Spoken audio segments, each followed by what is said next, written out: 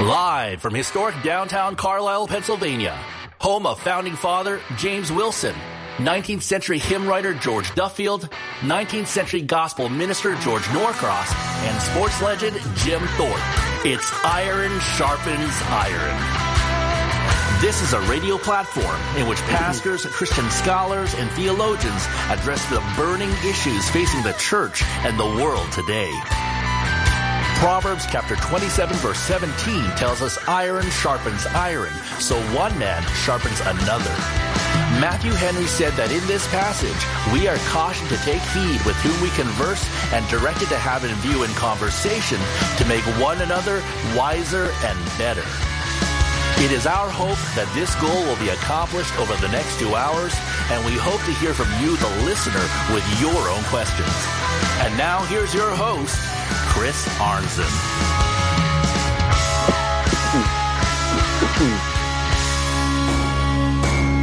Good afternoon, Cumberland County, Pennsylvania, Lake City, Florida, and the rest of humanity living on the planet Earth who are listening via live streaming at IronSharpensIronRadio.com. This is Chris Arnzen, your host of Iron Sharpens Iron Radio, wishing you all a happy Thursday on this 8th day of February 2024. Before I introduce my guest today, I just have some sad news. I learned this morning that a very dear friend of mine, who was one of my very first Christian friends after becoming a born-again believer in the 1980s, Jack Montalbano, he went home to the Lord. He went home to the Lord this morning after a bout with cancer. Decades ago, Jack had victory over non-Hodgkin's lymphoma, but the cancer recently returned with a vengeance and took his life. And this is sad and tragic news for those who knew and loved Jack, but not tragic news for him. He is face to face with the Savior that he loved and followed for so long. And I cut my teeth on Christian theology in Jack Montalbano's basement in Lindenhurst, Long Island, because when I first became a believer, I was attending weekly Bible studies being conducted by my pastor at that time, Mike Gadosh, my very first pastor as a born-again believer.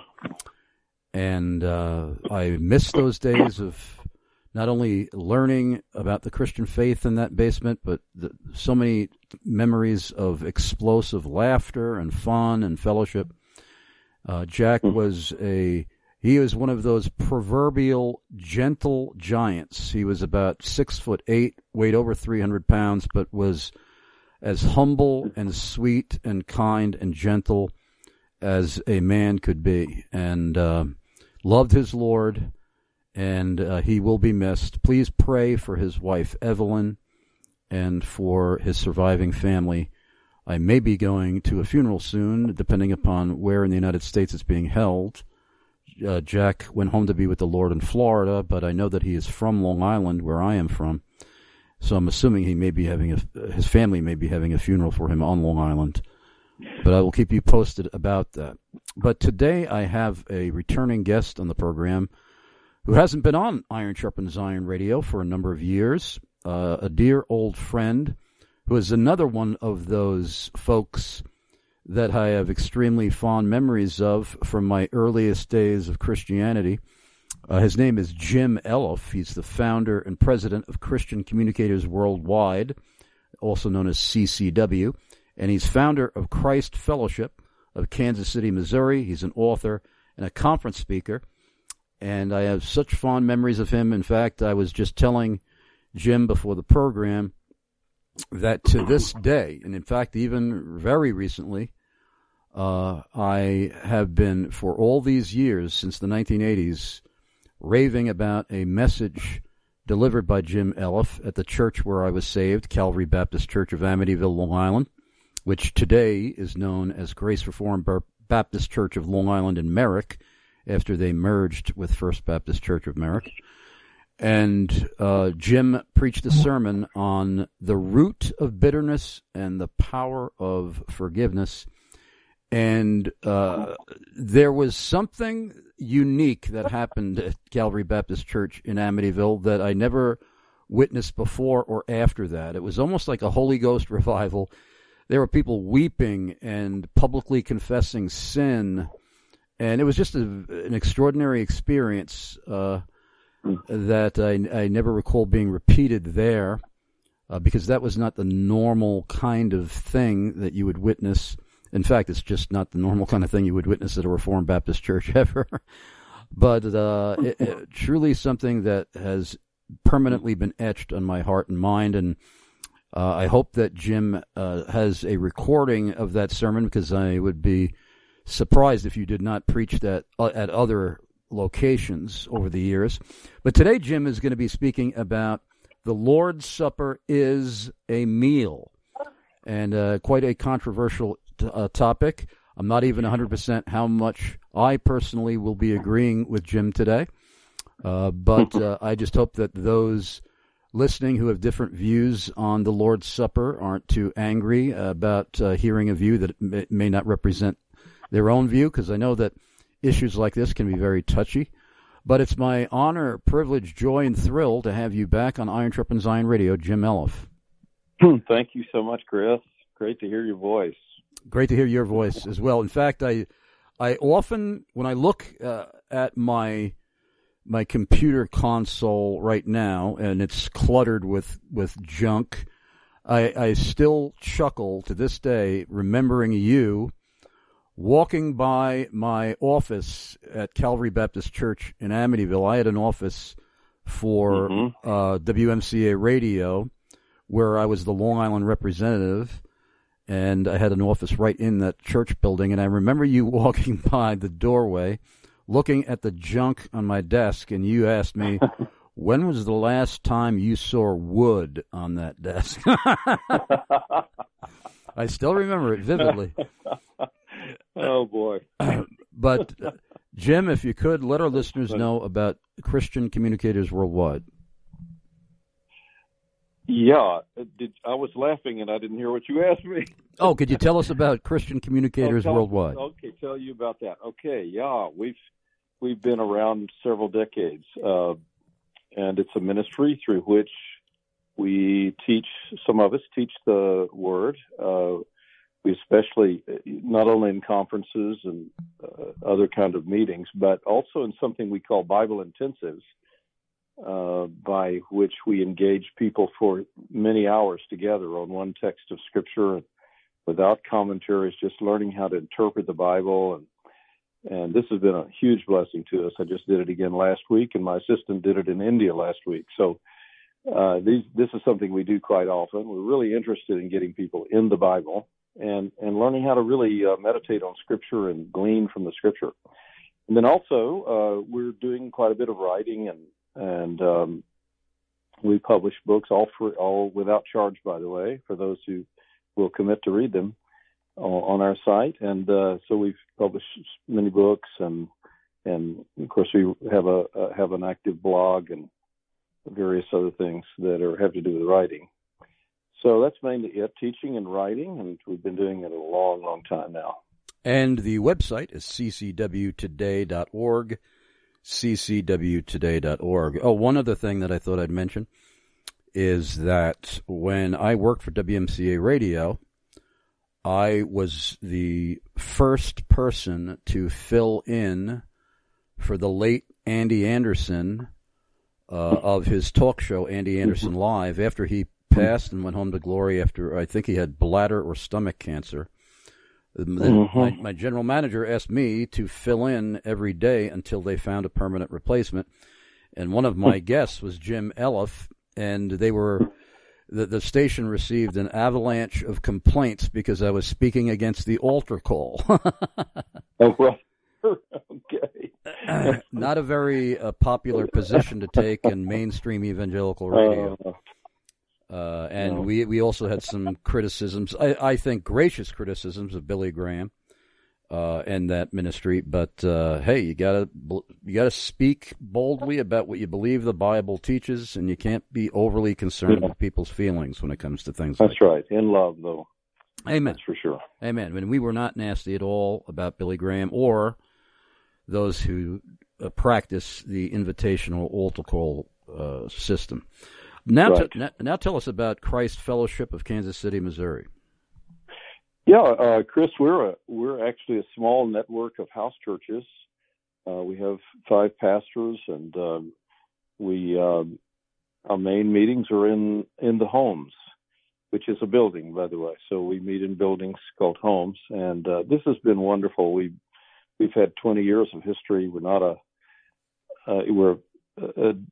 deep running in terms of our doctrine and our view of leadership and all the things that we hold to be important for churches to be. So, but we just have a different venue, meet in a home, and every 6 weeks or so we meet together. All the congregations meet together. It's been a wonderful, wonderful experience. And one of the things that we do is eat the Lord's Supper together every time in our homes. So it's been a great laboratory in a way for really examining some of the first century issues, practices, and making a distinction, of course, between what's descriptive and what's prescriptive. But we've really had a wonderful time. It's been an amazing church. Amen. Well, if you want to find out more about Christ Fellowship of Kansas City, Missouri, if you live in that area, or if you are passing through that area, or if you have family, friends, and loved ones in that area, go to ChristFellowshipKC.org, ChristFellowshipKC.org. And I hope that my niece, Patrice Farrell, who is a beautiful Christian niece, I hope that one day she pays you folks a visit, because she lives very close to that area.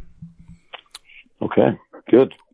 And, today, as I said, we're speaking about something that has a bit of controversy connected to it. The Lord's Supper is a meal.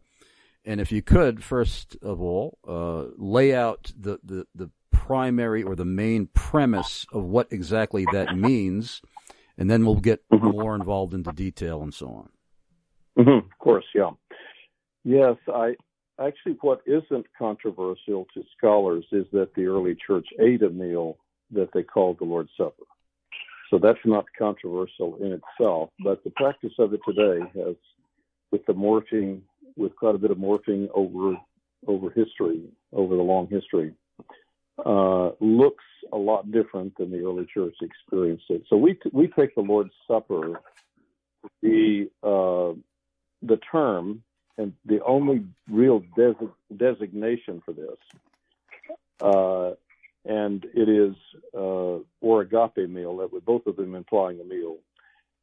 And this description tells us what we ought to do. It's a supper highlighting, of course, the elements of the bread and the wine or grape juice, whatever is used. So that's something we do every week when we gather together. So we don't take the Lord's Supper, we eat the Lord's Supper. It's a true fellowship meal built upon what we're representing, what is being represented through the bread and the wine or juice. So that's the simple idea. We've had over 900 meals together, for instance, as a church over these years. And when I first met you, when you came to preach at Calvary Baptist Church of Amityville, you were pastor of a more traditional Reformed Baptist church in Little Rock, Arkansas, if I'm not mistaken. Yes. And did you have this view of the Lord's Supper being a meal back then, or if you didn't, how did that develop? No, I didn't. It developed in my understanding of the Scripture, and definitely didn't. We did take the Lord's Supper elements every week. That was a practice that we had, but we had not really seen the import and really the apostolic construction to eat the Lord's Supper together on a weekly basis.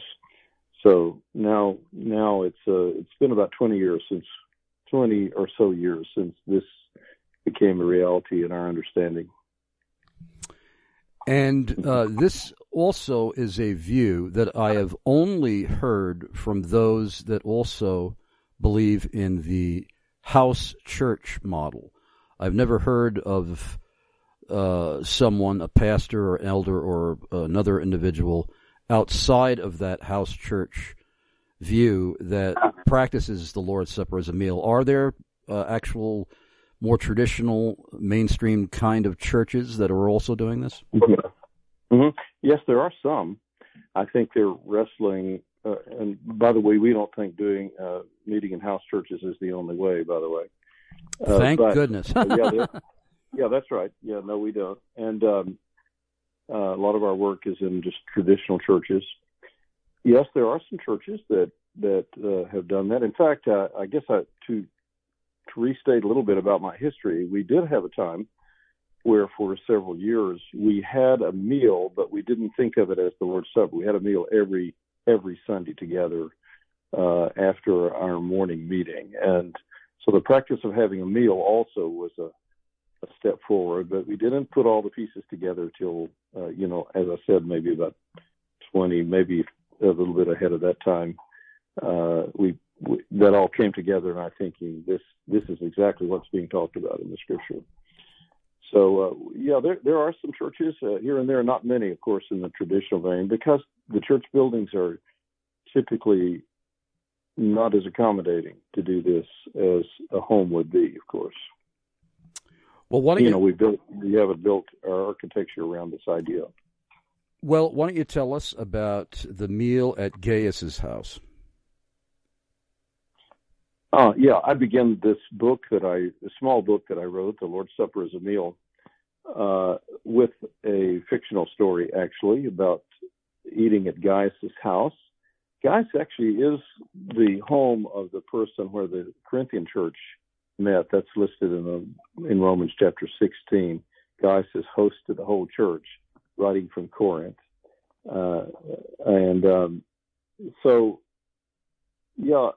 I just tell a fictional story about another couple and some servants, slaves who went down with him, all of whom had been converted to the ministry of Paul, eating together in Gaius's large home, and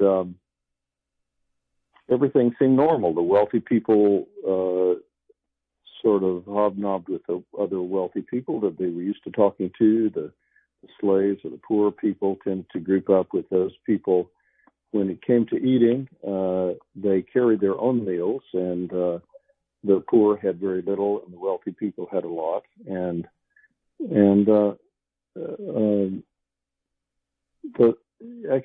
It was a meal like this, in that kind of context, that kind of experience, where Paul wrote and said, "You come together for the worse." As these people were doing what socially was common, everybody probably thought in the Corinthian church that everything was right and good, but the Apostle Paul saw something there that was strikingly bad to him. And he said, when you come together to eat, you actually come together for the worse, because what you're eating is not the Lord's Supper, it's your own meal. It's not the Lord's Supper. And when you have this supper as a meal, give us more about, before we go on with some of the other chapter themes in the book, give us some more details about what is actually taking place. I'm assuming that you have the primary elements that are traditionally had in the Lord's table, bread and wine or bread and grape juice. By the way, do you believe that it is required to have either a fermented wine or unfermented grape juice? There are churches, obviously, as you know, that are strongly divided over that in the body of Christ. Well, it's what we practice, and we do believe that's part of the point, but not. I understand there might be places in the world where this is not possible, so surely the Lord would understand if it's not possible to do that. Do what? Which though? Fermented or non-fermented? No, just not even have the grapes. Period. You know what I'm saying? There might be places in the world where they don't have access to that. Okay. So that might be an exception. which I'm sure the Lord would understand. But no, we do. It's accessible to all of us that are listening to this, and I do think it's important to do that. But it's not.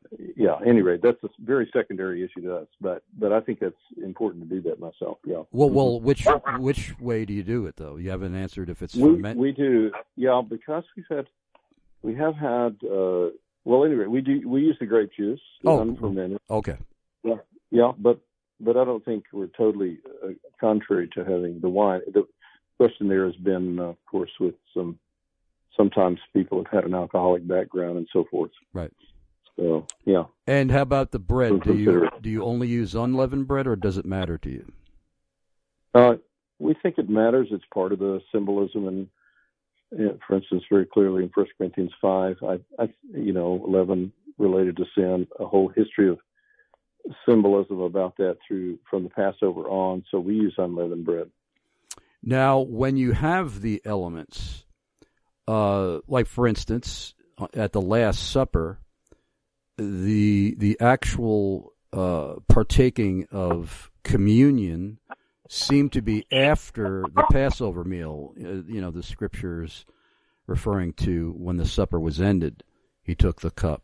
And so do you That's right. Do you have the Lord's Supper, even though you connect it with a meal, do you have it in a distinct section of that meal as a more ceremonial aspect after the meal, or do you just pile plates filled with mashed potatoes and meatloaf and string beans and corn and apple pie, and then you have your unleavened bread and your grape juice? I mean, how does that work?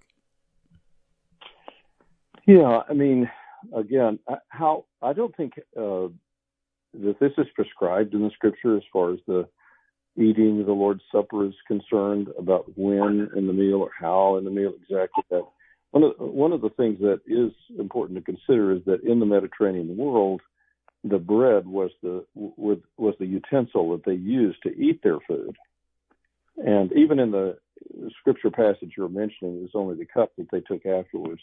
And that had more to do, I think, Chris, with the formulation of the Passover Seder experience and the import of the symbolism about the particular cup which he was lifting up and drinking at the time.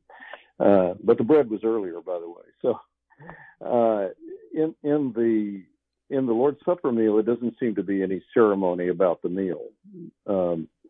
And in our case, most of our congregations, some do, they're free to do, however, as they wish to do it as individual congregations. And we've done it different ways. We've taken those elements different ways, but we like to have someone talk about that before the meal begins. We're all in the kitchen around the food, and we'll take a few minutes to hear something out of the Scripture, maybe to pray, to sing something, and then they do pick up these elements after we've made something of them, and then they pick them up and take them with them to the table, because historically they would have been just the drink and the bread that they would have used in the meal. So it's a little bit different, this not being the staple part of our meals, but it was always part of the banquet to have wine, and always part of every meal to have this bread, this unleavened bread, or leavened or unleavened, but in this case, unleavened bread. And so that poses a little conundrum to think through. One of our congregations does that immediately following the meal, and we've stopped in the middle of the meal and highlighted these things. We do. The one thing that I think is important is that it does need to be highlighted. This is the blood this is the cup which we bless, and the bread which we bless. So we do take some time to think about that. Amen. And we have to go to our first commercial break. And if anybody has questions of your own for Jim Elliff on the Lord's Supper is a meal, our email address is chrisarnzen@gmail.com, chrisarnzen@gmail.com. Give us your first name at least, your city and state of residence, and your country of residence if you live outside of the USA. Please only remain anonymous if your question involves a personal and private matter. Let's say you agree with Jim, but you're a member of a church that vehemently disagrees with Jim, and you don't want to draw attention to your identity, or vice versa. Whatever the case may be, we will honor your request to remain anonymous if you believe your question is personal and private. But otherwise, if it's a general question, give us your first name at least, city and state, and country of residence. Please don't go away. We're going to be right back with Jim Elliff. Armored Republic exists to equip free men with tools of liberty to defend God-given rights against the twin threats of tyranny and chaos. If you own a rifle to resist tyrants and criminals, then you should own body armor and a med kit for the same reasons. A rifle stops evil, body armor and a med kit keep you in the fight and preserve your life. Armored Republic is a body of free craftsmen united to create tools of liberty. We are honored to be your armorsmith of choice. Civilian ownership of body armor is about increasing decentralized power and, by comparison, reducing the advantages of centralized power. The danger of centralized power is often represented by the word king. As Americans, we hate the word king, applied to any mere man. We are Armored Republic. And in a republic, there is no king but Christ.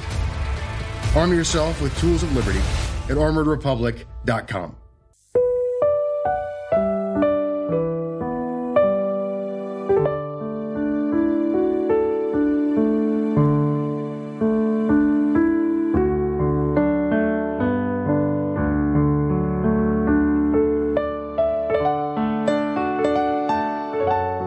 Chris Arnzen here, host of Iron Sharpens Iron Radio. I strongly recommend a church I've been recommending as far back as the 1980s, Grace Covenant Baptist Church in Flemington, New Jersey, pastored by Alan Dunn. Grace Covenant Baptist Church believes it's God's prerogative to determine how he shall be worshiped and how he shall be represented in the world.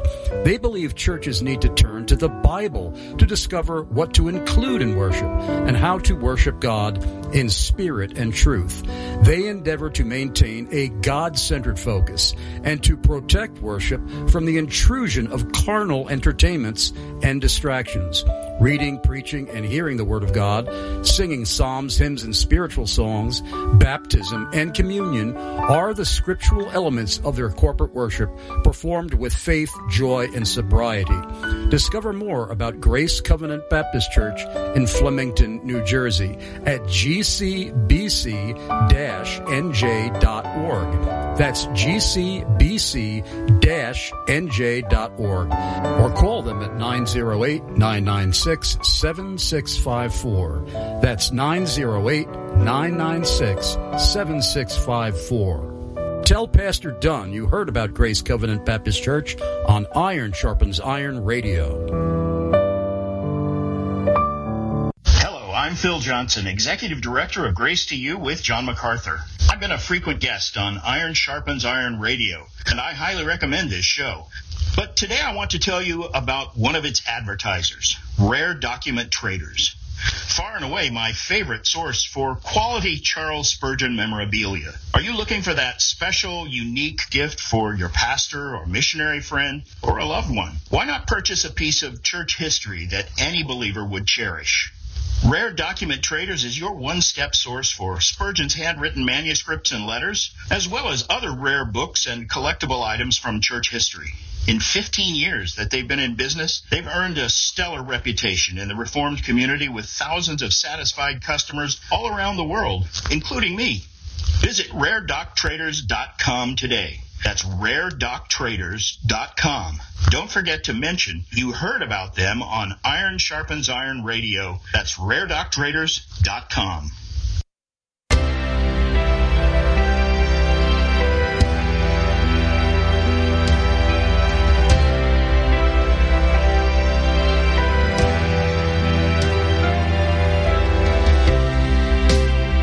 I'm Pastor Keith Allen of Lynbrook Baptist Church, a Christ-centered, gospel-driven church looking to spread the gospel in the southwest portion of Long Island, New York, and play our role in fulfilling the Great Commission, supporting and sending for the spread of the gospel to the ends of the earth.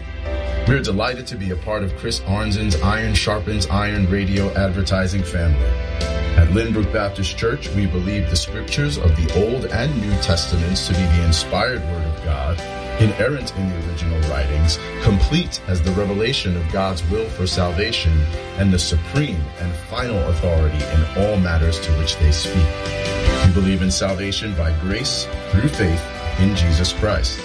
This salvation is based upon the sovereign grace of God, was purchased by Christ on the cross, and is received through faith alone, apart from any human merit, works, or ritual. Salvation in Christ also results in righteous living, good works, and appropriate respect and concern for all who bear God's image. If you live near Lynbrook, Long Island, or if you're just passing through on the Lord's Day, we'd love to have you come and join us in worship. For details, visit lynbrookbaptist.org. That's lynbrookbaptist.org. This is Pastor Keith Allen of Lynbrook Baptist Church reminding you that by grace you have been saved through faith, and that not of yourselves. It is the gift of God, not a result of works, so that no one may boast. May the Lord bless you in the knowledge of himself.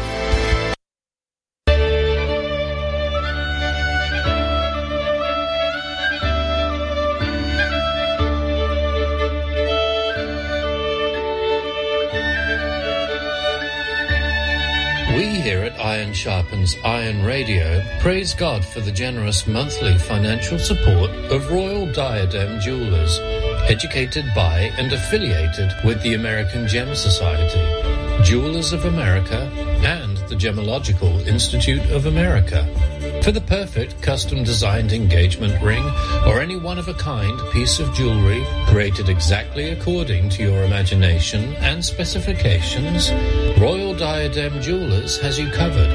No matter where you live in the world, Royal Diadem will walk you step by step through every stage of the process and even hold a high-tech internet virtual visit using state-of-the-art jewelry design technology to serve you. They start by listening carefully to determine your needs. They're interested in making what you want, not what they want to sell you. From rough design to digital model, to photorealistic image, to wax prototype model, to the finished product, they are continually listening to your input, likes and dislikes, making any changes necessary along the way. This will ensure that your custom jewelry will turn out exactly as you dreamed and well beyond your expectations. Visit royaldiadem.com. That's royaldiadem.com today.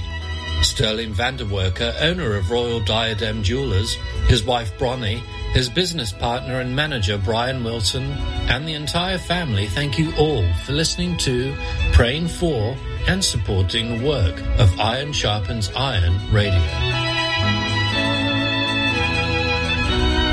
And don't forget, folks, RoyalDiadem.com is still offering Iron Sharpens Iron Radio this mind-blowing opportunity. They are giving us 100% of the profits from any sale of jewelry to a Iron Sharpens Iron Radio listener, as long as that listener mentions Iron Sharpens Iron Radio. So if you have any intention to buy yourself or someone you love jewelry, and Valentine's Day is coming up right around the corner, please go to RoyalDiadem.com and please mention Iron Sharpens Iron Radio so that we will receive 100% of the profits from that sale. Please go to that website, RoyalDiadem.com, soon, because we have no idea when they're going to pull the plug on this offer where we get 100% of the profits from the sale of jewelry. So even to get the ball rolling on your purchase or your customized one-of-a-kind piece of jewelry, please go to RoyalDiadem.com today, just to start the ball rolling at least, and mention Iron Sharpens Iron Radio. We're now back with Jim Elliff, founder of Christian Communicators Worldwide, and we are discussing his book, The Lord's Supper is a Meal. If you have a question, send it to chrisarnson@gmail.com. Give us your first name at least, city and state, and country of residence. Before I go to any listener questions, and we already have some, tell us about the Lord's Supper is a weekly meal. And this idea of it being a weekly meal seems to be, in my experience, growing in popularity amongst churches, perhaps especially Reformed churches, that have historically, perhaps for decades or a century or more, been only having it once a month, and some churches have it less. But there seems to be a growing popularity in wanting to have this meal every week. Perhaps even the younger pastors are moving in that direction, seeing it as a more biblical way to be faithful in regard to the supper. But if you could tell us about that, the Lord. Yes, okay, that's a very interesting question, and thank you for that. Yeah, in the passage, in a very important passage related to the Lord's Supper, 1 Corinthians 11, where there was an abuse of the Lord's Supper, we learn a great deal about it. We learn clearly that it was a meal, for instance, but he says 5 times, when you come together. He uses that phrase, when you come together. And for instance, he says here in verse 18, when you come together as a church, and then just after that it says, when you come together to eat. And this is sometimes a connection point, I think, for people to discover that this is a regular practice of their lives. There are other historical information about that as well. But yeah, that in Acts chapter 20 and Troas, it says it was the first day of the week when they came together to break bread. I think these are the 2 prominent places you would go, Acts 20 and 1 Corinthians 11, to see this practice outside of the other historical information. So many churches have this history. Is played out in some of the denominations, right? There's some denominations, whatever their view of the Lord's Supper is, that are practicing that on a weekly basis, and so that's just a continuation. I do think it's clearly what did happen on a weekly basis, and almost every scholar I've ever read on this subject would agree with that this was just the practice that they had. By the way, usually at the end of the day, it was a supper in a long line of suppers, from the Passover meal to the Last Supper, throughout all the years of the Lord's Supper, looking forward to the marriage supper of the Lamb. It was just something that they did after work, because until 3:13, I think it was, when there was an edict, everybody worked. You didn't get the day off on Sunday. Everybody just did their work, and when they were through with their work, they gathered as a church. It was the Lord's Day, but it wasn't a day off until then, at least in the Roman world. So, they would eat a supper together regularly when they come together to eat. And when they come together as a church are the same thing. And as far as the Lord's Supper is a meal for intentional and undivided fellowship, how does that relate specifically to those 2 aspects? Well, I think when we think of the purposes of the Lord's Supper, one, of course, to symbolize the death of the body and the blood of Jesus Christ, but particularly the Lord's Supper from the passages in 1 Corinthians 10 and 11 especially, I think make this clear. Well, I think there are other places, maybe Galatians chapter 2 as well, in the conflict Paul had with Peter, not eating with Gentiles, was a Lord's Supper experience as well. But this idea of being this kind of warm fellowship built upon the death, the body and the blood of Jesus Christ. In other words, their eating together was a way to say, in fellowship with each other, was a way to say Jesus Christ has made this possible by his death for us. And this is what allows us to have fellowship with the Father on a vertical level, and fellowship with one another on a horizontal level. We also see this from the whole sacrificial system in the Old Testament, the eating of the food after the sacrifice.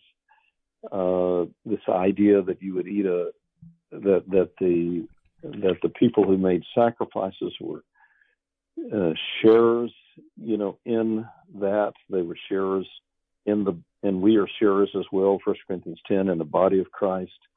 And we are one bread, which which speaks of our fellowship together.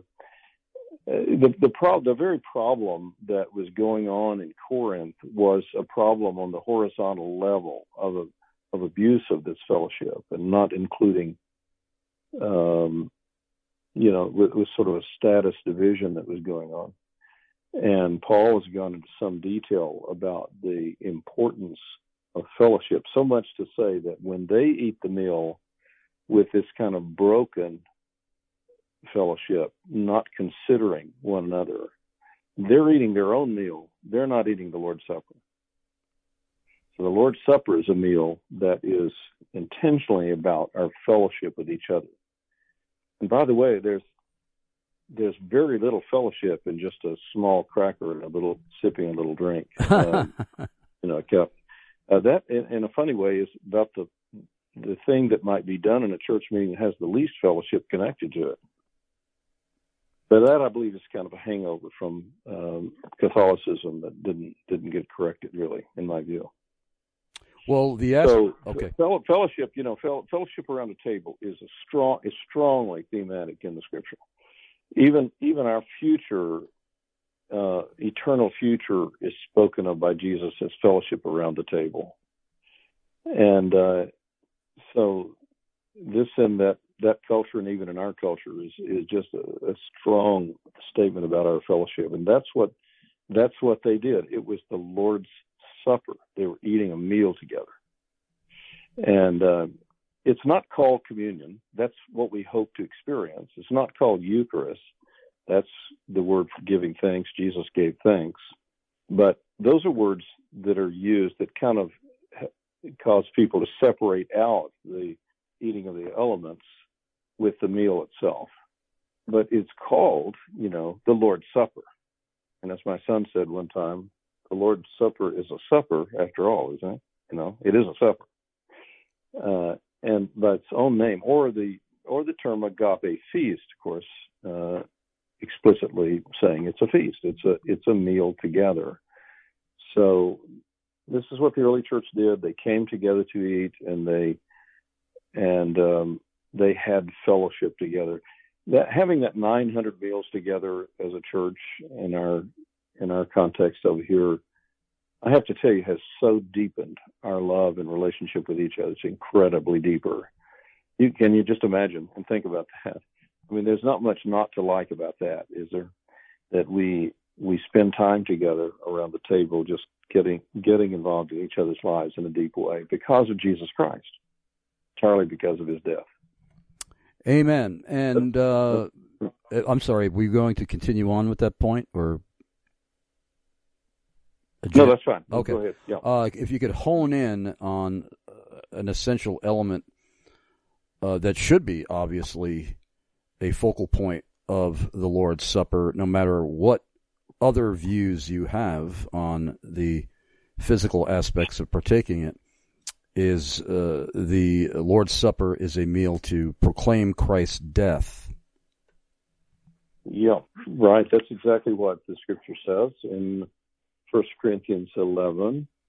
There's a section in 1 Corinthians 11 where it's something that's often quoted when pastors lead a church in the Lord's Supper.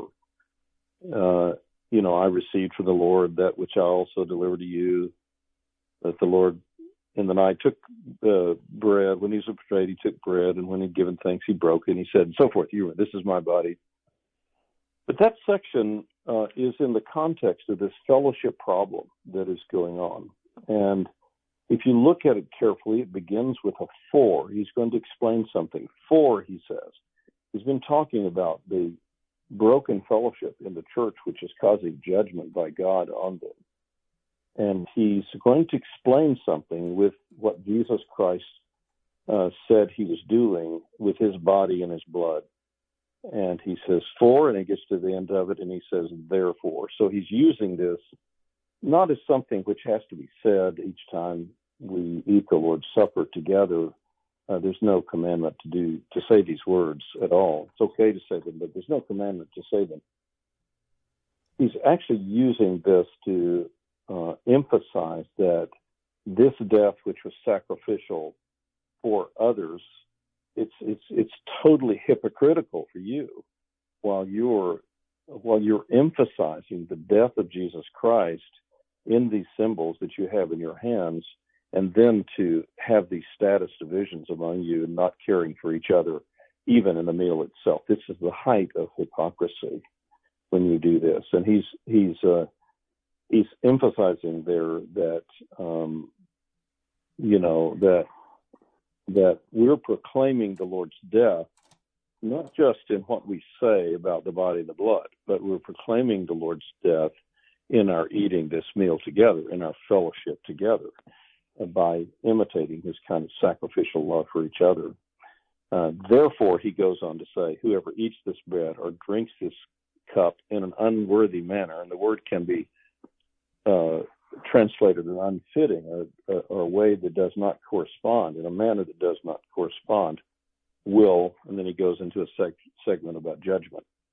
So, the reason that is inset in 1 Corinthians 11, for those of you who can sort of picture or are looking at the scriptures, the reason that is inset is to make the point that these people in Corinth were being entirely hypocritical, and this is the reason, not being like Christ, and not really right here in the midst of holding this bread and drinking this cup,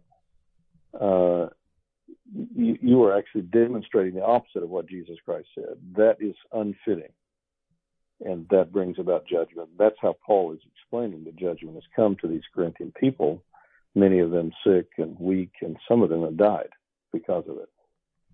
Yeah, I would imagine that there are a lot of folks in modern evangelicalism that believe that would never possibly happen in the 21st century, that people might actually die from, in some way, disrespecting the intent of the Lord's table. Yeah, I actually think, Chris, that it was a total shock to these people. Yes. It really took the apostles' look at this, the apostles' understanding, to read what was happening in their situation. Now, we know not all sickness is a judgment in any way by God, but he saw this clearly as connected to this problem. Listen, Paul gets really exercised about this. This is about as strong words as he says to any church, right? And it has to do with the Lord's Supper. We take the Lord's Supper so incidentally, like it's almost nothing. But he is talking about their fellowship, which is built upon the death of Jesus Christ. That's what brings. It's the death of Christ that broke the middle wall of partition down between Jews and Gentiles. This is his theme.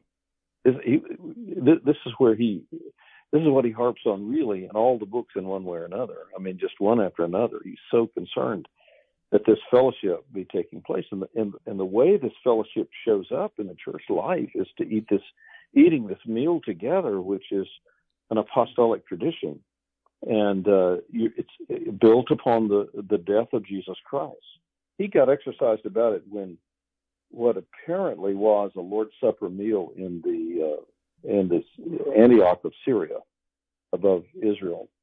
You may remember it's mentioned in the book of Galatians when Paul stands up and rebukes Peter for eating with the Jews. You remember that had come from Jerusalem, because before he'd been eating with the Gentiles. What? And when you think about what Peter was doing, the one to whom much had been revealed about opening up to the Gentiles, right? Sort of a iconic figure about, the sheets coming down and all the things that he experienced about being open to the Gentiles. And here Paul has to actually rebuke this apostle in front of everybody openly, because this is what Paul gets really, again, very exercised about this. Here we have a meal where we're intentionally having fellowship because of the death of Jesus Christ. this is the Lord's Supper. This is what we do. We always do this when we come together to provide this opportunity and to demonstrate and symbolize what we mean together. And you're doing the very opposite of this. And so it's just it's very acute. You know, Paul is very worked up in both of those cases over a meal. Interesting, isn't it? Yes. And let's squeeze in one listener question before we go to our midway break. We have Mike in Monroe, New York. And he's asking a first question that you've already covered, but you could feel free to clarify anything about it. He said, is Brother Jim's church part of a fellowship or association of churches that also practice the Lord's Supper in this way? And I'll ask his second question after you answer that one. Okay, yeah, we are part of a couple. We have relationships with the Southern Baptist, and we have relationships with FIRE, Fellowship of Independent Reformed Evangelicals. But no, it is not monolithic across the board. There are some, but not monolithic across the board that they eat the Lord's Supper in the way that we do. So I wrote this book hoping to encourage the brethren to think about it, the brothers to think about this. But there is a small network of churches that is sort of an association that you were just mentioning earlier, where you come together, you worship separately, but then come together for a joint meeting. So obviously there's some kind of an association. Yes, in the North Line of Kansas City, yes, we do that. We in our homes, when we meet, though, that's our main meeting.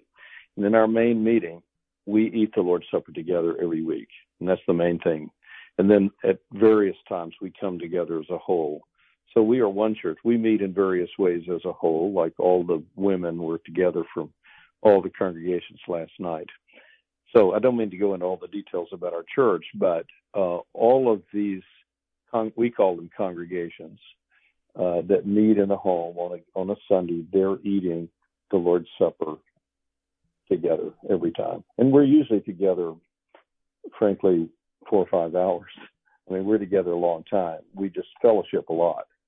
So we come together, we have a session, an hour and a half, maybe 2 hours, where we're hearing the Word. We're very intent upon the Bible, having a big impact on our lives, and we're edifying each other, etc., sharing our lives, sharing our needs, and so forth. And then we'll eat a meal together. We eat that meal, and we fellowship together, and it's a joyous time. Well, we have to go to our midway break, and Mike from Monroe, we're going to ask Jim your second question when we return from the midway break. Please be patient with us, folks, because the middle break is always a little longer than the other breaks, because Grace Life Radio, 90.1 FM in Lake City, Florida, who airs this program, they are required by the FCC to localize Iron Sharpens Iron Radio geographically to Lake City, Florida, because that's where they're located. And they do so with their own public service announcements and other local things that they air in the middle of the show, while we simultaneously air our globally heard commercials. So please use this time wisely. Write down as much of the contact information as you possibly can for as many of our advertisers as you can, so you can more frequently and successfully contact our advertisers. We hope that you will buy their products and use their services and visit their churches as often as possible. But when you cannot do those things, please at least contact as many of our advertisers as possible and simply say thank you for sponsoring Iron Sharpens Iron Radio, if indeed you are grateful that they share their wealth with us so that we can remain on the air. And also, of course, send in your questions to Jim Elliff, to chrisarnson@gmail.com. Give us your first name at least, city and state, and country of residence. Don't go away. We'll be right back with Jim Elliff and more on the Lord's Supper is a meal right after these messages.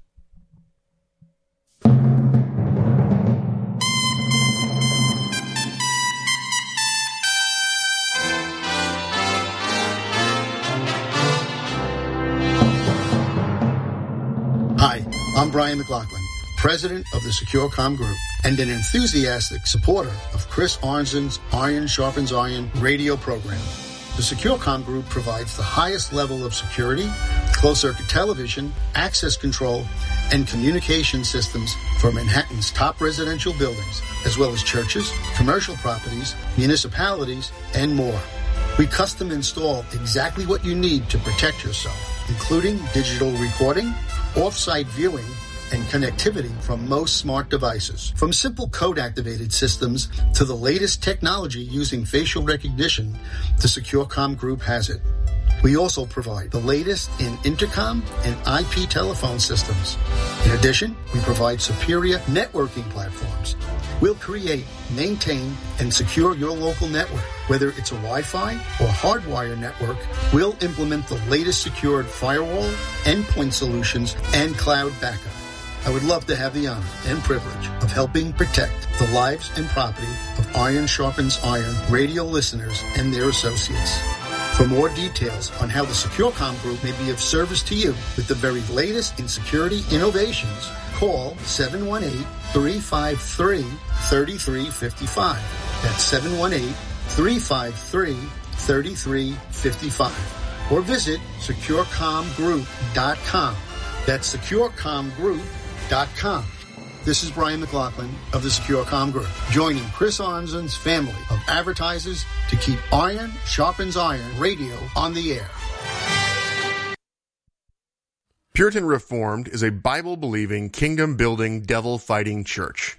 We are devoted to upholding the apostolic doctrine and practice preserved in Scripture alone.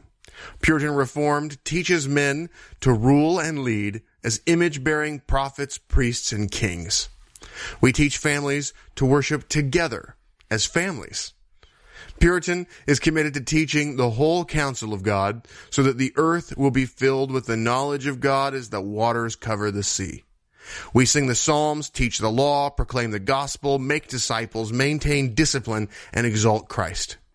This is Pastor David Reese of Puritan Reformed in Phoenix, Arizona.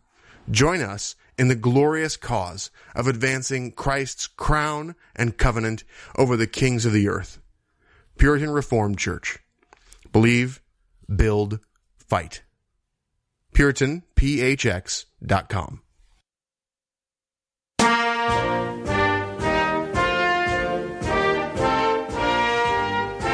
I'm Dr. Joseph Pipa, President Emeritus and Professor of Systematic and Applied Theology at Greenville Presbyterian Theological Seminary. Every Christian who's serious about the Reformed faith and the Westminster Standards should have and use the 8-volume commentary on the theology and ethics of the Westminster Larger Catechism titled Authentic Christianity by Dr. Joseph Moorcraft. It is much more than an exposition of the Larger Catechism. It is a thoroughly researched work that utilizes biblical exegesis as well as historical and systematic theology. Dr. Moorcraft is pastor of Heritage Presbyterian Church of Cumming, Georgia, and I urge everyone looking for a biblically faithful church in that area to visit that fine congregation. For details on the 8-volume commentary, go to westminstercommentary.com, westminstercommentary.com. For details on Heritage Presbyterian Church of Cumming, Georgia, visit heritagepresbyterianchurch.com, heritagepresbyterianchurch.com. Please tell Dr. Moorcraft and the saints at Heritage Presbyterian Church of Cumming, Georgia, that Dr. Joseph Pipa of Greenville Presbyterian Theological Seminary sent you.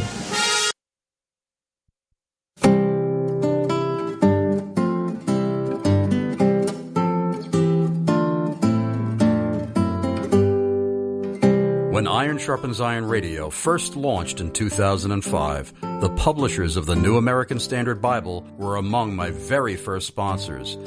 It gives me joy knowing that many scholars and pastors in the Iron Sharpens Iron Radio audience have been sticking with or switching to the NASB. This is Daryl Bernard Harrison, co-host of the Just Thinking podcast, and the NASB is my Bible of choice. I'm Pastor Tom Buck of First Baptist Church of Lindale, Texas, and the NASB is my Bible of choice. I'm Pastor Kent Keller of Faith Bible Church in Sharpsburg, Georgia, and the NASB is my Bible of choice. I'm Andrew Rappaport, the founder and executive director at Striving for Eternity Ministries, and the NASB is my Bible of choice. I'm Mark Romaldi, pastor of Sovereign Grace Church of Greenbrier, Tennessee, and the NASB is my Bible of choice.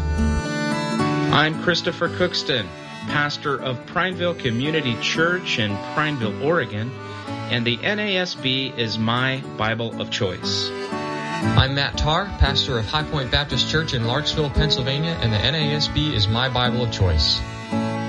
Here's a great way for your church to help keep Iron Sharpens Iron Radio on the air. Pastors, are your pew Bibles tattered and falling apart? Consider restocking your pews with the NASB. And tell the publishers you heard about them from Chris Arnzen on Iron Sharpens Iron Radio. Go to nasbible.com. That's nasbible.com to place your order. Hello, my name is Anthony Uvinio, and I'm one of the pastors at Hope Reformed Baptist Church in Quorum, New York, and also the host of the ReformRookie.com website. I want you to know that if you enjoy listening to the Iron Sharpens Iron radio show like I do, you can now find it on the Apple's iTunes app by typing Iron Sharpens Iron Radio in the search bar. You no longer have to worry about missing a show or a special guest because you're in your car or still at work. Just subscribe on the iTunes app and listen to the Iron Sharpens Iron radio show at any time, day or night. Please be sure to also give it a good review and pass it along to anyone who would benefit from the teaching and the many solidly reformed guests that Chris Arnzen has on the show. Truth is so hard to come by these days, so don't waste your time with fluff or fake news. Subscribe to the Iron Sharpens Iron radio podcast right now. And while you're at it, you can also sign up for the ReformRookie.com podcast and visit our website and the YouTube page. We are dedicated to teaching Christian theology from a Reformed Baptist perspective to beginners in the faith as well as seasoned believers.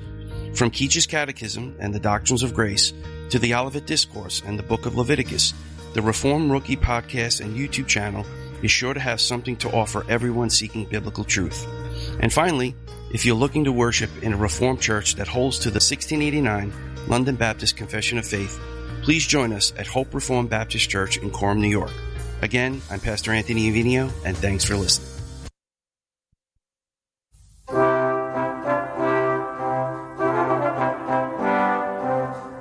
If you love Iron Sharpens Iron Radio, one of the best ways you can help keep the show on the air is by supporting our advertisers. One such faithful advertiser who really believes in what Chris Arnzen is doing is Daniel P. Patafuco, serious injury lawyer and Christian apologist.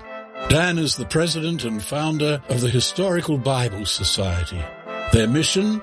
To foster belief in the credibility of Scripture as the written Word of God.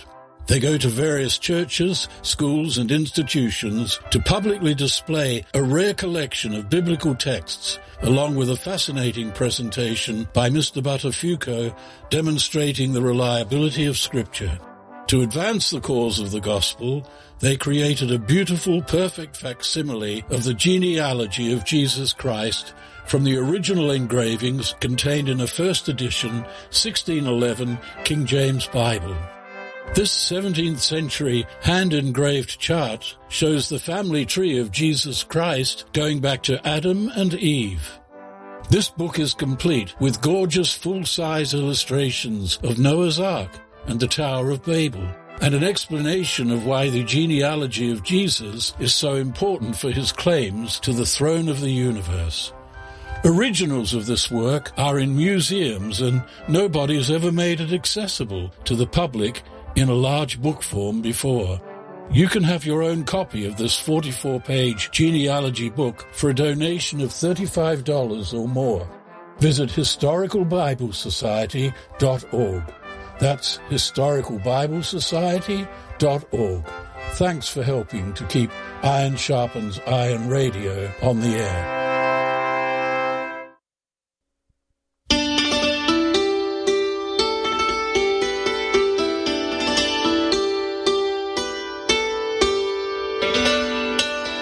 It's such a blessing to hear from Iron Sharpens Iron radio listeners from all over the world. Here's Joe Riley, a listener in Ireland, who wants you to know about a guest on the show he really loves hearing interviewed, Dr. Joe Morecraft. I'm Joe Riley. a faithful Iron Sharpens Iron radio listener here in Athy in County Kildare, Ireland, going back to 2005. One of my very favourite guests on Iron Sharpens Iron is Dr. Joe Moorcraft. If you've been blessed by Iron Sharpens Iron radio, Dr. Moorcraft and Heritage Presbyterian Church of Cumming, Georgia, are largely to thank, since they are one of the programme's largest financial supporters. Heritage Presbyterian Church of Cumming is in Forsyth County, a part of the Atlanta metropolitan area. Heritage is a thoroughly biblical church, unwaveringly committed to Westminster standards, and Dr. Joe Moorcraft is the author of an 8-volume commentary on the larger catechism. Heritage is a member of the Hanover Presbytery, built upon the foundation of the apostles and prophets, Jesus Christ himself being the chief cornerstone, and tracing its roots and heritage back to the great Protestant Reformation of the 16th century. Heritage maintains and follows the biblical truth and principles proclaimed by the Reformers: Scripture alone, grace alone, faith alone, Christ alone, and God's glory alone. Their primary goal is the worship of the triune God that continues in eternity. For more details on Heritage Presbyterian Church of Cumming, Georgia, visit heritagepresbyterianchurch.com. That's heritagepresbyterianchurch.com. Or call 678-954-7831. That's 678-954-7831. If you visit, tell them Joe Riley, an Iron Sharpens Iron radio listener from Athy in County Kildare, Ireland, sent you.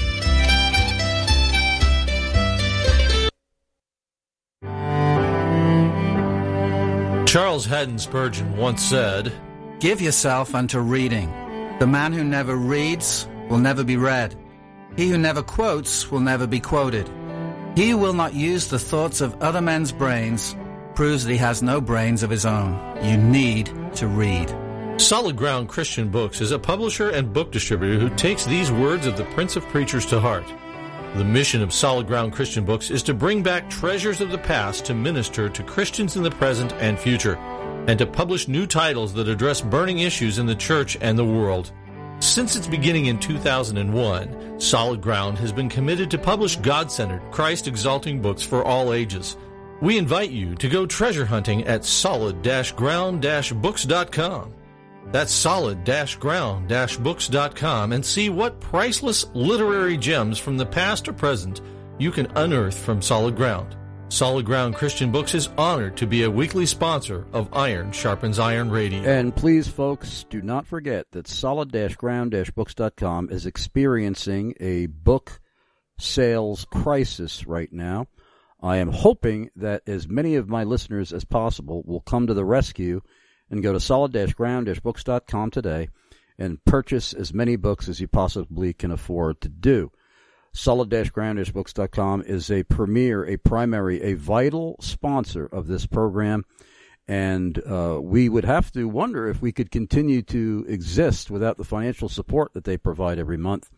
So please, if you love the show and you want it to continue, go to solid-ground-books.com. If you've never purchased from them before, make your first purchase today. And if you've purchased from them many times, maybe even every month, make today your largest purchase ever, if indeed you can afford to do so.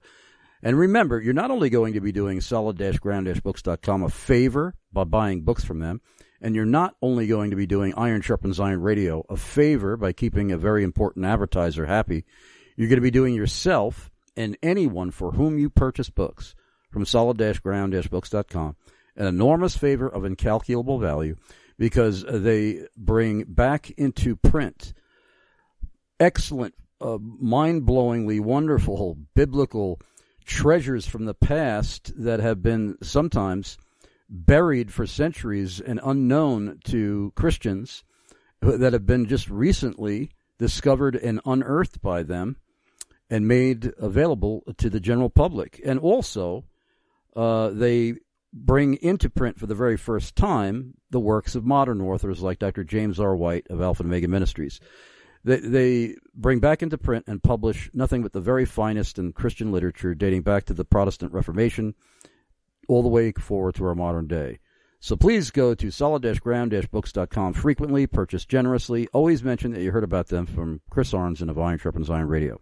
Before I return to my interview with Jim Elliff of Christian Communicators Worldwide and our discussion of his book, The Lord's Supper is a Meal, I have some important announcements to make. If you love this show and you don't want it to disappear, folks, please go to ironsharpensironradio.com, click support, then click to donate now. You can donate instantly with a debit or credit card. If you prefer snail mail, there will be a physical address that appears on your screen as well when you click support at ironsharpensironradio.com, where you can mail your checks made payable to Iron Sharpens Iron Radio. If you want to advertise, whatever it is, as long as it's compatible with what I believe, I would love to help you launch an ad campaign because we're just as much in urgent need of your advertising dollars as we are in your donations. So send me an email to chrisarnson@gmail.com and put advertising in the subject line. Also, please never forget, I never want Iron Sharpens Iron Radio listeners to give your own church where you are a member less money than you normally give them in order to send us a financial gift. Never cut into the finances that you have set aside to provide for your local church on the Lord's Day in order to bless Iron Sharpens Iron Radio. Never do that. And if you're really struggling to survive, wait until you're back on your feet and more financially stable before you send us a financial gift. The Bible's very clear is that we're primarily required to use the money with which he has blessed us, which is still his money.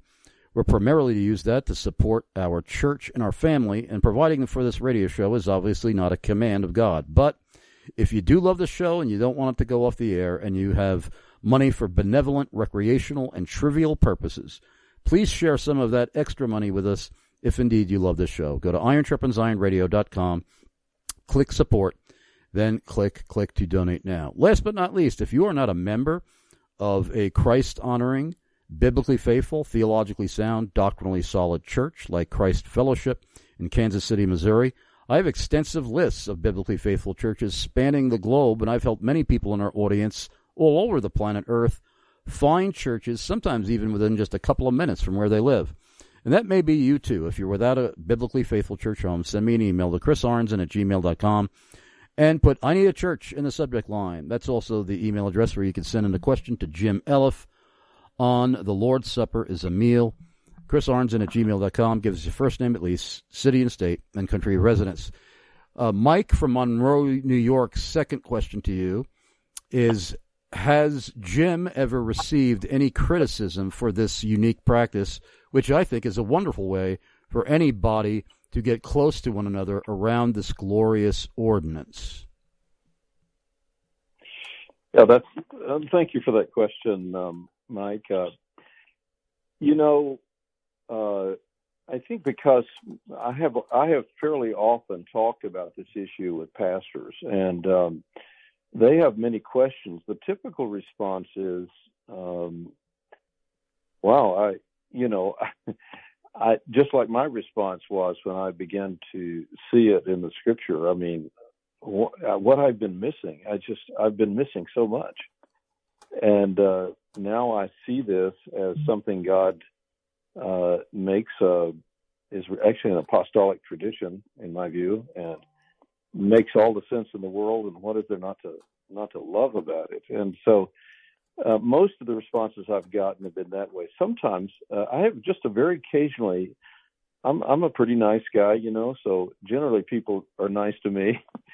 So I have not had, just people screaming at me or anything like that. But there have been questions, especially from people who are work the Lord's Supper as something they take with the two elements into sort of this liturgy and ceremony of the church. This is such a big overturn of that idea that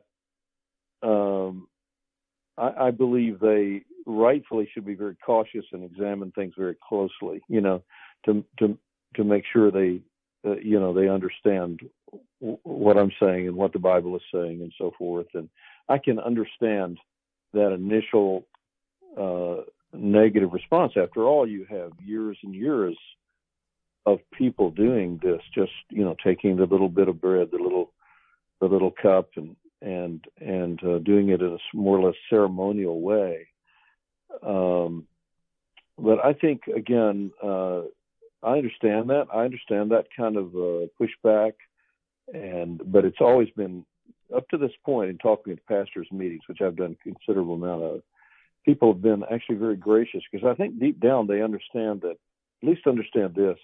that in the early church, they obviously were eating a meal here, and it is obviously called the Lord's Supper or agape feast.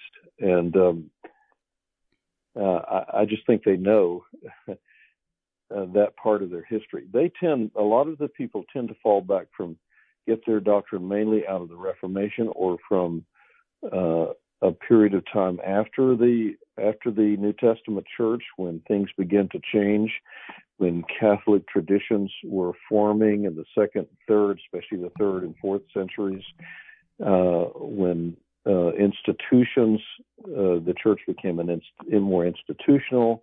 There were larger crowds of people, priesthood and altars and ceremony and feast days and all of the things entered into church life, which were really reflections of some pagan practices or maybe Old Testament cultic worship. I don't say that in a negative sense, but the Old Testament worship was priest acting for the people.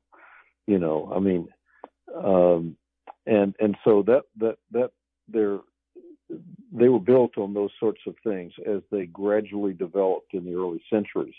But if you go all the way back to the New Testament, the first 150, 200 years especially, you just see, it was very primitive, and they were eating meals together. Now, the question I think they have to ask is, has God shaped it differently? Do we go back to the New Testament and find out what God prescribes and what describes? So we need to look at what's described as well, because there might be principles behind it, or part of that that's prescribed. So we have to be careful about that. Or do we believe God is making things new all along, and we're developing, and we're where we are because God really led us to be where we are? So those are questions one has to ask. But for me, I believe we go back to the New Testament and we find out what we should be doing in terms of the church. I think we need to be committed to that. I really believe that was a Reformation idea, but I believe in the Reformation, several things hung over of a ceremonial nature, and this is one of them. And again, just taking a little sip and being very independent, separated. This is not even the idea, in my view, of what the Lord's Supper is there for. It is to be about fellowship and sharing in the body of Christ and sharing in one another. And this is the heart of it. We're missing the heart of it. That's the thing that bothers me. We're really missing the meaning, I think, of the Lord's Supper. We get the meaning about the body and the bread being symbolic of Christ. That's one thing that is to be displayed, but the point in these sections, for instance, particularly in 1 Corinthians 10 and 11, longer section here, it's very clearly revealing that it's about this sharing or this koinonia in the body of Christ and with one another. That's just like it was in the Old Testament sacrifices when they sat down and ate a meal. Just frankly, it's a sharing, right? It's a sharing in each other's lives built upon the death of Jesus Christ, built upon the sacrifice of Christ. So I really feel mainly a great deal of sadness that churches don't experience this. Can you imagine that we've had 900 meals together? Wow. Just think about that. What would that be like for you to have 900 meals together in terms of warming up your fellowship and your love for each other? It's a method. It's something God has designed for the churches to do. And, in Corinth, it just says 5 times, when you come together as a church, when you come together to eat. And so this is what they did. When it's the Lord's Day, they came together to share their lives together and to really know each other well and have true fellowship built upon Jesus' death. So I get some pushback sometimes, but I also understand that pushback because of just, these traditions that have been around for so long.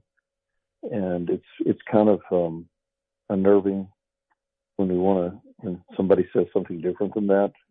But and I don't claim to be have all knowledge. I don't at all. But I'm trying to explain what we have seen as a church, and I think it's hard not to love what God does this way. So you don't share my exhaustive knowledge on all things? Well, Chris, if I just know one guy like you, I'm kind of set up. So I just count on you to do that part. Yeah. I have an anticipated opposition that actually involves something that you said about the way other people view the Lord's table and practice it. You used the phrase that there were some people who, and I can't remember exactly what you said, but it was something to the effect that it was no big deal. It was not very important or something. And some people might think that when you're having the Lord's table as a part of a meal with fried chicken and mashed potatoes and baked beans, that it's trivializing the actual ordinance to being very common, because we have 3 meals a day, every day of our lives, most of us. Yeah, I see what you're saying. So why don't you respond to that? Yeah. Boy, I like fried chicken, don't you? Oh, yeah, I love it. I really do. I do love fried chicken. Yeah. One of the things that I think what we need rather to do is lift up the idea of meals in the Bible and how important meals are in the Scripture as for the practice of fellowship. Anyway, just in general, the idea of meals, I mean, it is a way that God talks about communion with each other. He even uses that in Revelation 3:20, which is just popping in mind. Come in and I will eat with you and you with me. This is like the way to talk about fellowship. When you think of heaven, you think of a table with the patriarchs around the table and eating with them. This was the thing. There's the marriage supper of the Lamb. So elevating the idea of a meal, not formalizing it, it is what it is in a way, because it's relaxed and we're able to just be ourselves and share our lives with each other. But I think raising that will help us to see, and then also to remember it, to see its connection. Also to remember that in the Old Testament, in the sacrifices, they would sit down and eat a meal from that animal that had been sacrificed and so forth. And it's always associated with a meal. In other words, the whole line of the whole linear connection between Passover, the Last Supper, the Lord's Supper, the marriage supper, the Lamb, they're all about meals. So I think we would be maybe misunderstanding the value of a meal, or the heightened view we should have about meals in relationship to fellowship, rather than saying that meal denigrates something about the Lord's Supper. It's what the death of Jesus Christ created. It created fellowship for us. And the best picture of fellowship, and the most often repeated picture of fellowship in the Bible, is we're eating together.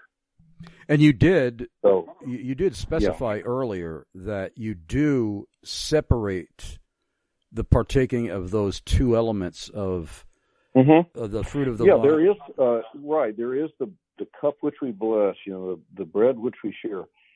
We think there's something special about those elements, right? And so we highlight those elements, and people can do that in different ways. It's not prescribed for us exactly how that's highlighted.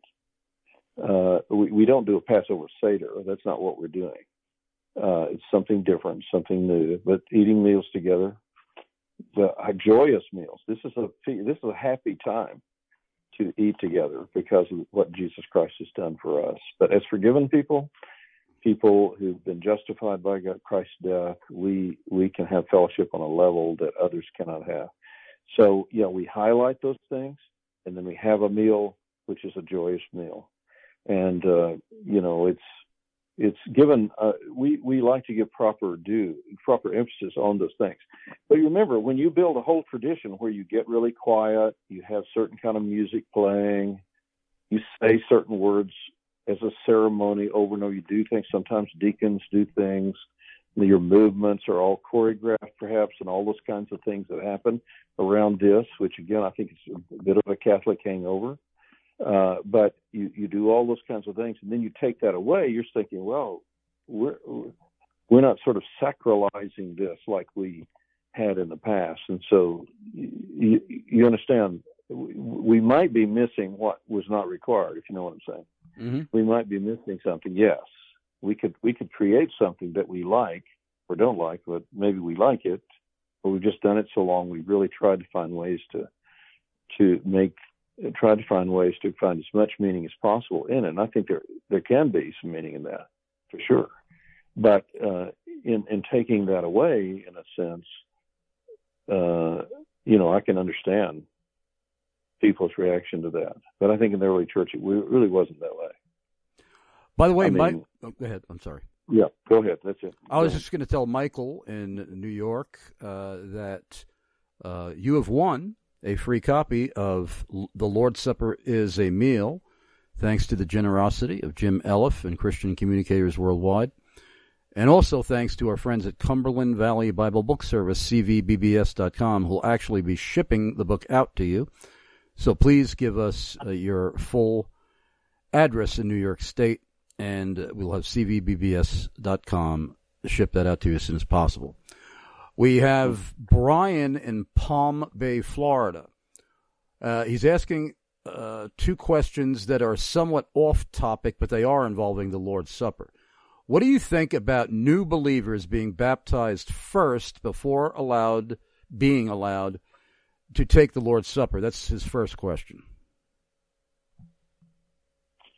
Yes, that's right. I do believe that this is a supper for the church, and the church historically in almost every denomination, regardless of what you believe about baptism, the mode of baptism or the time for baptism, in almost every denomination is a body of baptized believers. Not everyone, but in almost. And so that's a without spending a long time demonstrating why that's so. Yes, we do believe that a person needs to be a true believer, openly pledging their adherence to Christ and with baptism, and being part of the church. And they would be the ones to eat the Lord's Supper. So others would be there, like there would be some children there, but for them it is a meal. But for us, for the believers, this is the Lord's Supper. Yeah, that's one aspect of bringing back what you were saying earlier about separating or highlighting the two elements of the Lord's Supper in some distinctive way apart from because if you have kids there, they're obviously eating the meal. They're eating the fried chicken and mashed potatoes and the corn on the cob, but they're not going to be, unless they're old enough to have been baptized as believers, they're not going to be having the elements. Yes. Mm-hmm. And Brian's second question, since the Lord's table is reserved for believers, when should we allow children to partake in the Lord's Supper?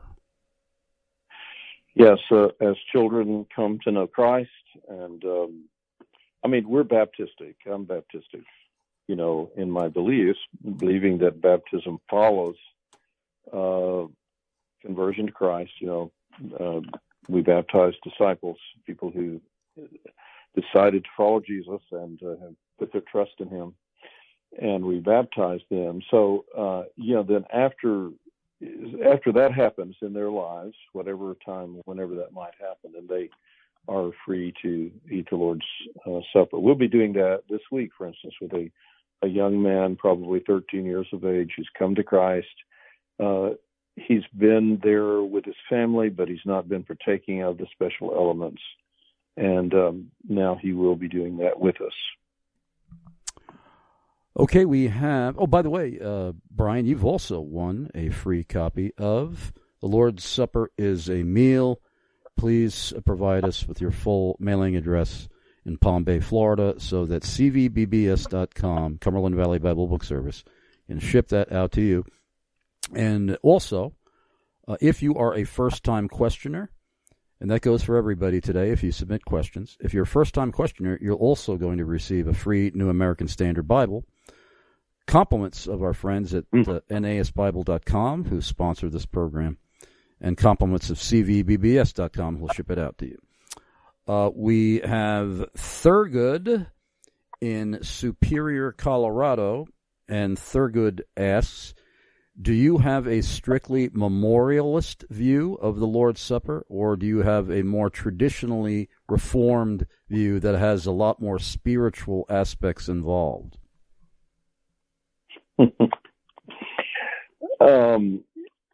Yes. Well, I don't think it's going to be advisable to get into the weeds here about all of this, but principally, I believe what Jesus established in what he said is he told us what these symbols were. And then the apostles, in my view, established the tradition of the supper, which is, I believe it's called a tradition in 1 Corinthians 11, where two traditions are mentioned. And the first one uses the word tradition. Then he goes to the next one, which is the Lord's Supper issue, which he calls instructions. I believe this was an apostolic tradition to be obeyed, by the way. And so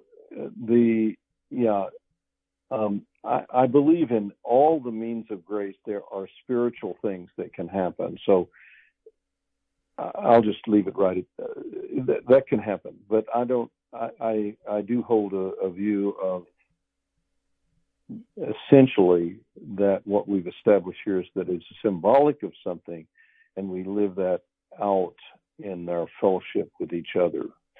And but in any kind of means, any kind of thing we do, I think as believers, there's potential for great spiritual benefit and spiritual experience to be had by it, in it.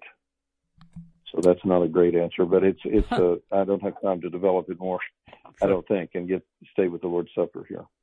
Well, thanks, Thurgood. Please give us your full Good question, though. Give us your full mailing address, because you've also won a free copy of the Lord's Supper. Go ahead. Yeah, I don't think I think people might be able to hold different views about that issue and still eat the Lord's Supper. My emphasis is on the Lord's Supper as a meal. So they might be able to have different views about that issue he just mentioned. Okay, let's see here. We have a charity in Cooper Landing, Alaska. Cooper Landing, Alaska. And Charity wants to know, is your view compatible with a church that every time when partaking the Lord's Supper, they invite everyone to a meal after the worship service?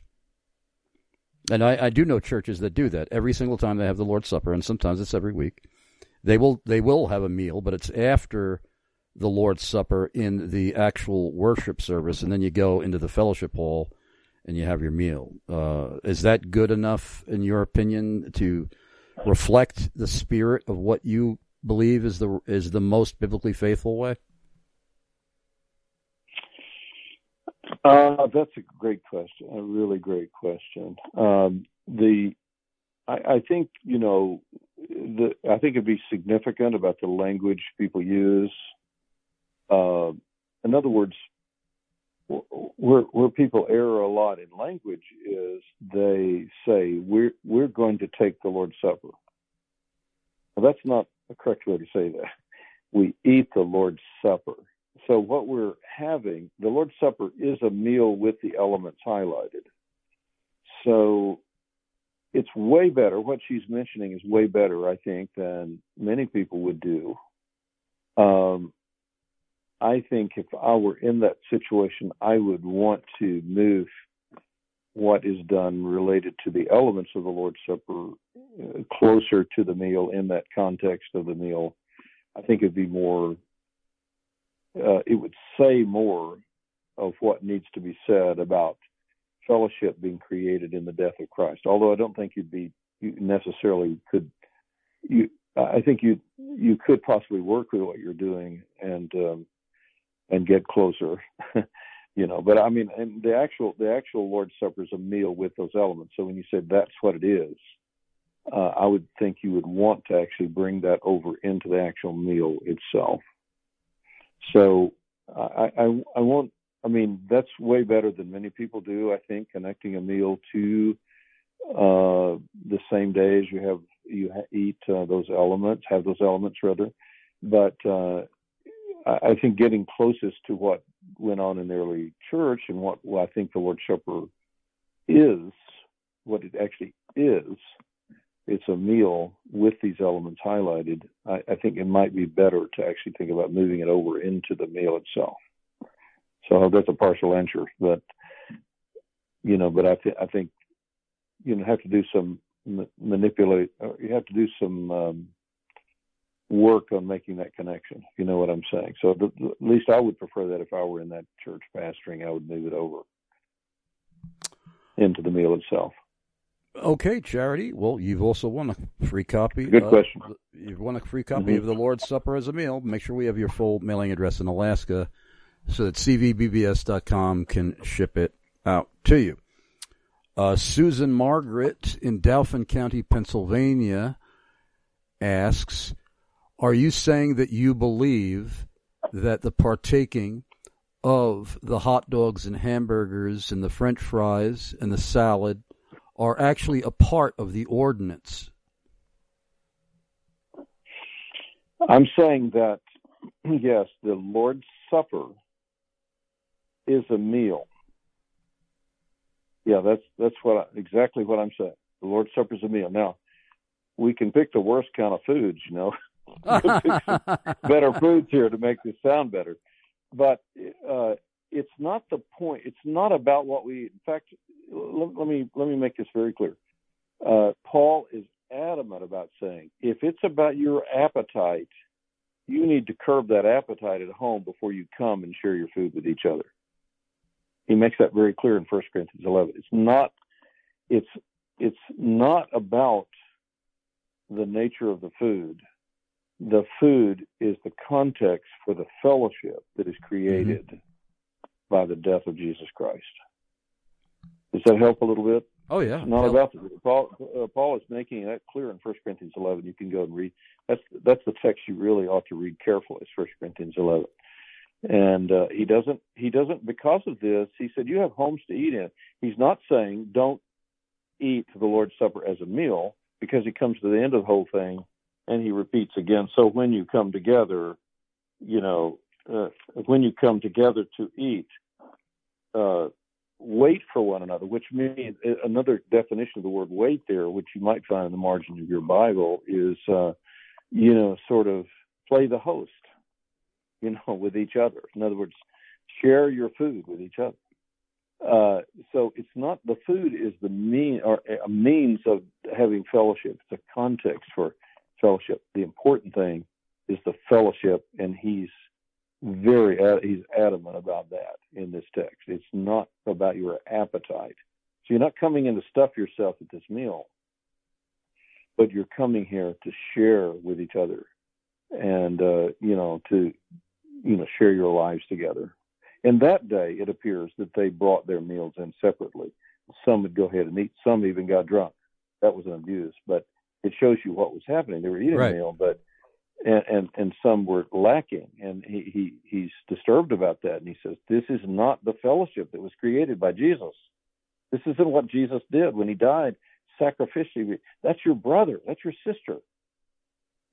Share your life with them. Share what you have with them. And so it's that fellowship.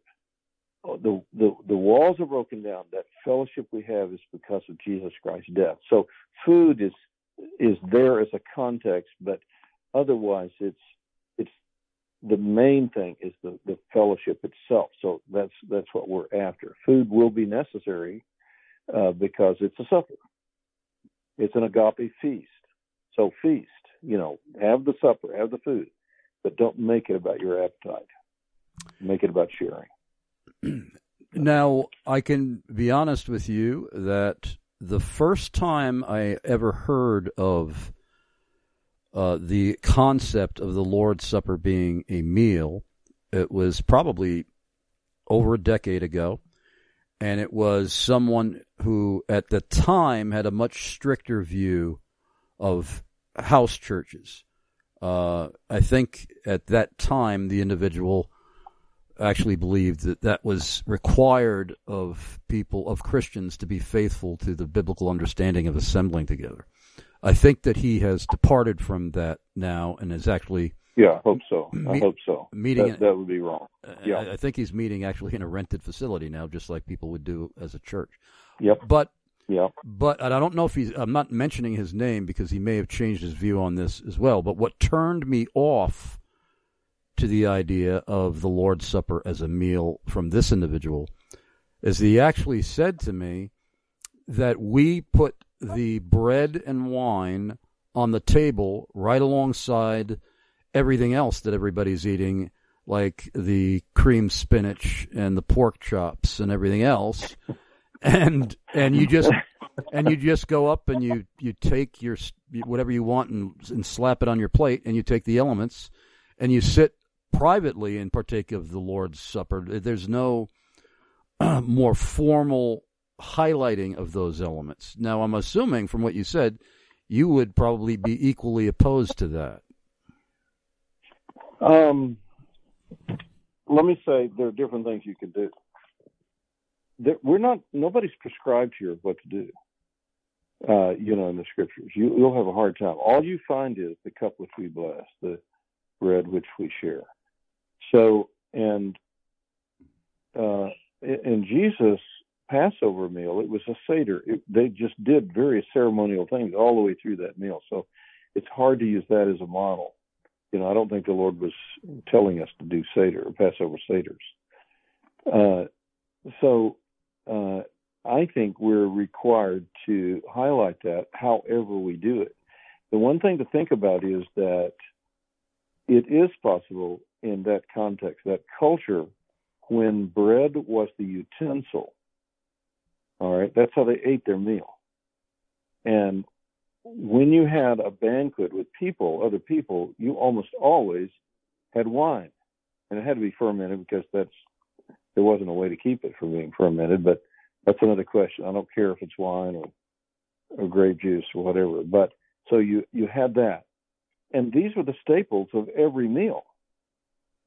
So it's a little bit difficult question to say how, that was on the table already.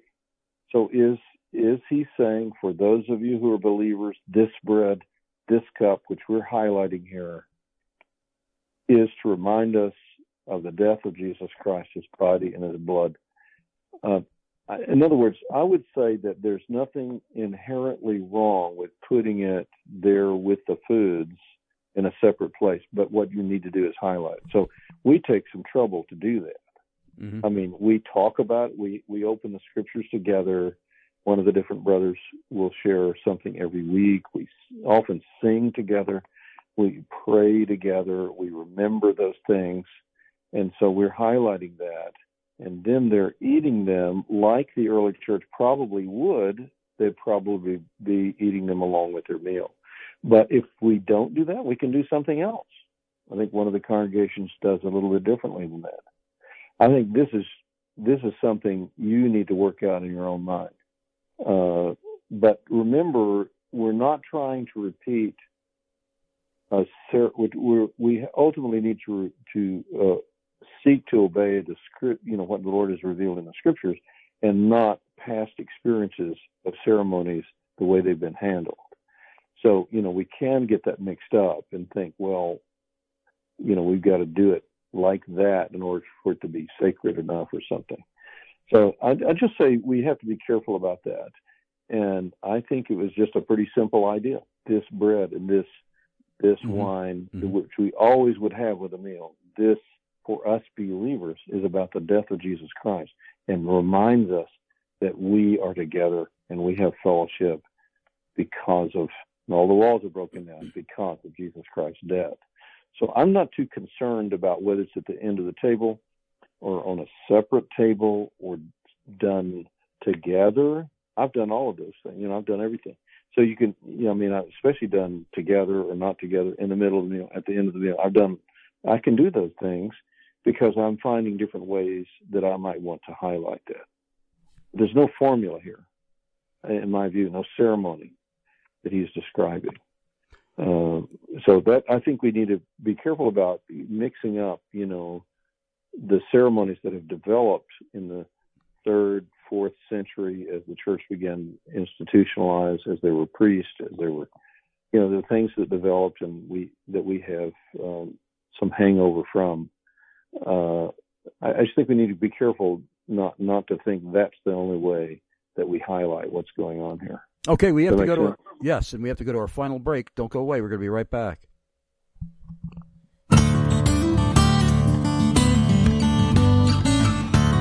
James White of Alpha and Omega Ministries here. If you've watched my Dividing Line webcast often enough, you know I have a great love for getting Bibles and other documents vital to my ministry rebound to preserve and ensure their longevity. And besides that, they feel so good. I'm so delighted I discovered Post Tenebris Lux Bible Rebinding. No radio ad will be long enough to sing their praises sufficiently, but I'll give it a shot. Jeffrey Rice of Post Tenebris Lux is a remarkably gifted craftsman and artisan. All his work is done by hand, from the cutting to the pleating of corners to the perimeter stitching.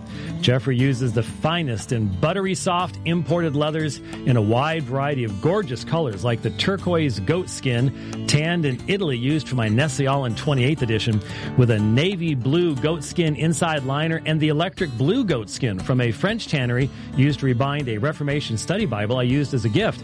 The silver gilding he added on the page edges has a stunning mirror finish resembling highly polished chrome. Jeffrey will customize your rebinding to your specifications and even emboss your logo into the leather, making whatever he rebinds a one-of-a-kind work of art. For more details on Post Tenebris Lux Bible Rebinding, go to PTLBibleRebinding.com. That's PTLBibleRebinding.com.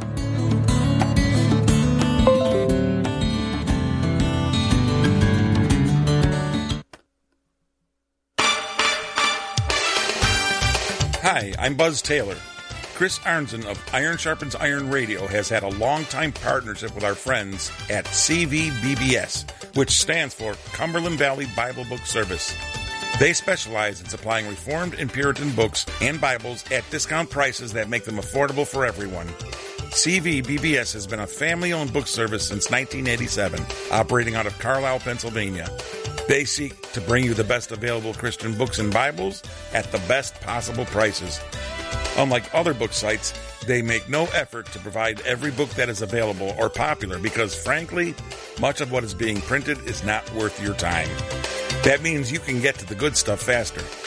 It also means you don't have to worry about being assaulted by the pornographic, heretical, and otherwise faith-insulting materials promoted by the secular book vendors.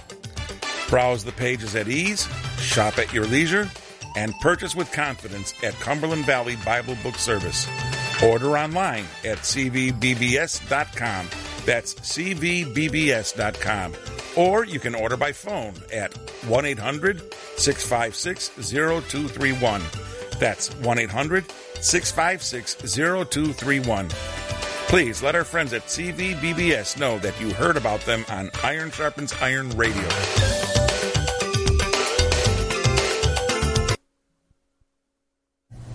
Hi, this is John Sampson, pastor of King's Church in Peoria, Arizona, taking a moment of your day to talk about Chris Arnzen and the Iron Sharpens Iron podcast. I consider Chris a true friend and a man of high integrity. He's a skilled interviewer who's not afraid to ask the big, penetrating questions while always defending the key doctrines of the Christian faith. I've always been happy to point people to this podcast, knowing it's one of the very few safe places on the internet where folk won't be led astray. And I believe this podcast needs to be heard far and wide. This is a day of great spiritual compromise, and yet God has raised Chris up for just such a time. And knowing this, it's up to us as members of the body of Christ to stand with such a ministry in prayer and in finances. I'm pleased to do so and would like to ask you to prayerfully consider joining me in supporting Iron Sharpens Iron financially. Would you consider sending either a one-time gift or even becoming a regular monthly partner with this ministry? I know it would be a huge encouragement to Chris if you would. All the details can be found at ironsharpensironradio.com, where you can click support. That's ironsharpensironradio.com.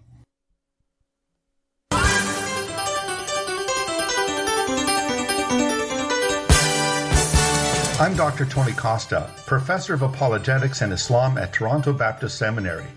I'm thrilled to introduce to you a church where I've been invited to speak and have grown to love, Hope Reformed Baptist Church in Coram, Long Island, New York, pastored by Rich Jensen and Christopher McDowell.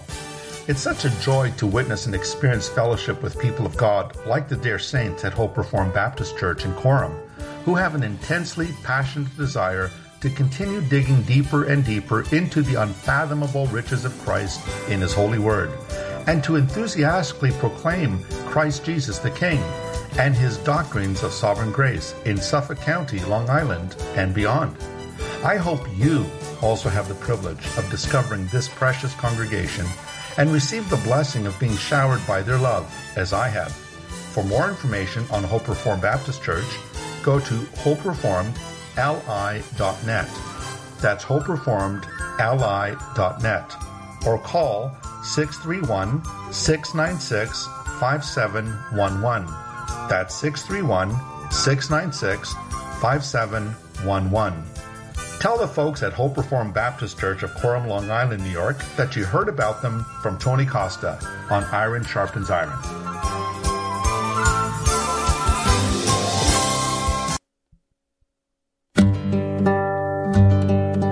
When Iron Sharpens Iron Radio first launched in 2005, the publishers of the New American Standard Bible were among my very first sponsors. It gives me joy knowing that many scholars and pastors in the Iron Sharpens Iron Radio audience have been sticking with or switching to the NASB. I'm Dr. Joe Moorcraft, pastor of Heritage Presbyterian Church in Cumming, Georgia, and the NASB is my Bible of choice. I'm Anthony Uvino, founder of the ReformRookie.com and co-founder of New York Apologetics, and the NASB is my Bible of choice. I'm Pastor Tim Bushong of Syracuse Baptist Church in Syracuse, Indiana, and the NASB is my Bible of choice. I'm Eli Ayala, founder of Revealed Apologetics and staff member with the Historical Bible Society, and the NASB is my Bible of choice. I'm Pastor Josh Miller of Grace Bible Fellowship Church in Harrisburg, Pennsylvania, and the NASB is my Bible of choice. I'm Joe Bianchi, president of Calvary Press Publishing in Greenville, South Carolina, and the NASB is my Bible of choice. I'm Pastor Jake Korn of Switzerland Community Church in Switzerland, Florida, and the NASB is my Bible of choice. Here's a great way for your church to help keep Iron Sharpens Iron Radio on the air. Pastors, are your pew Bibles tattered and falling apart? Consider restocking your pews with the NASB. And tell the publishers you heard about them from Chris Arnzen on Iron Sharpens Iron Radio. Go to nasbible.com. That's nasbible.com to place your order.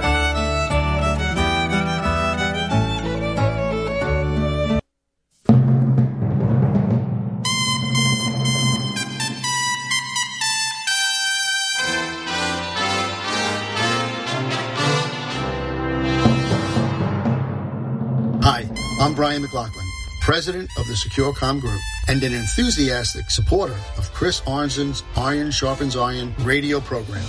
The SecureCom Group provides the highest level of security, closed-circuit television, access control, and communication systems for Manhattan's top residential buildings, as well as churches, commercial properties, municipalities, and more.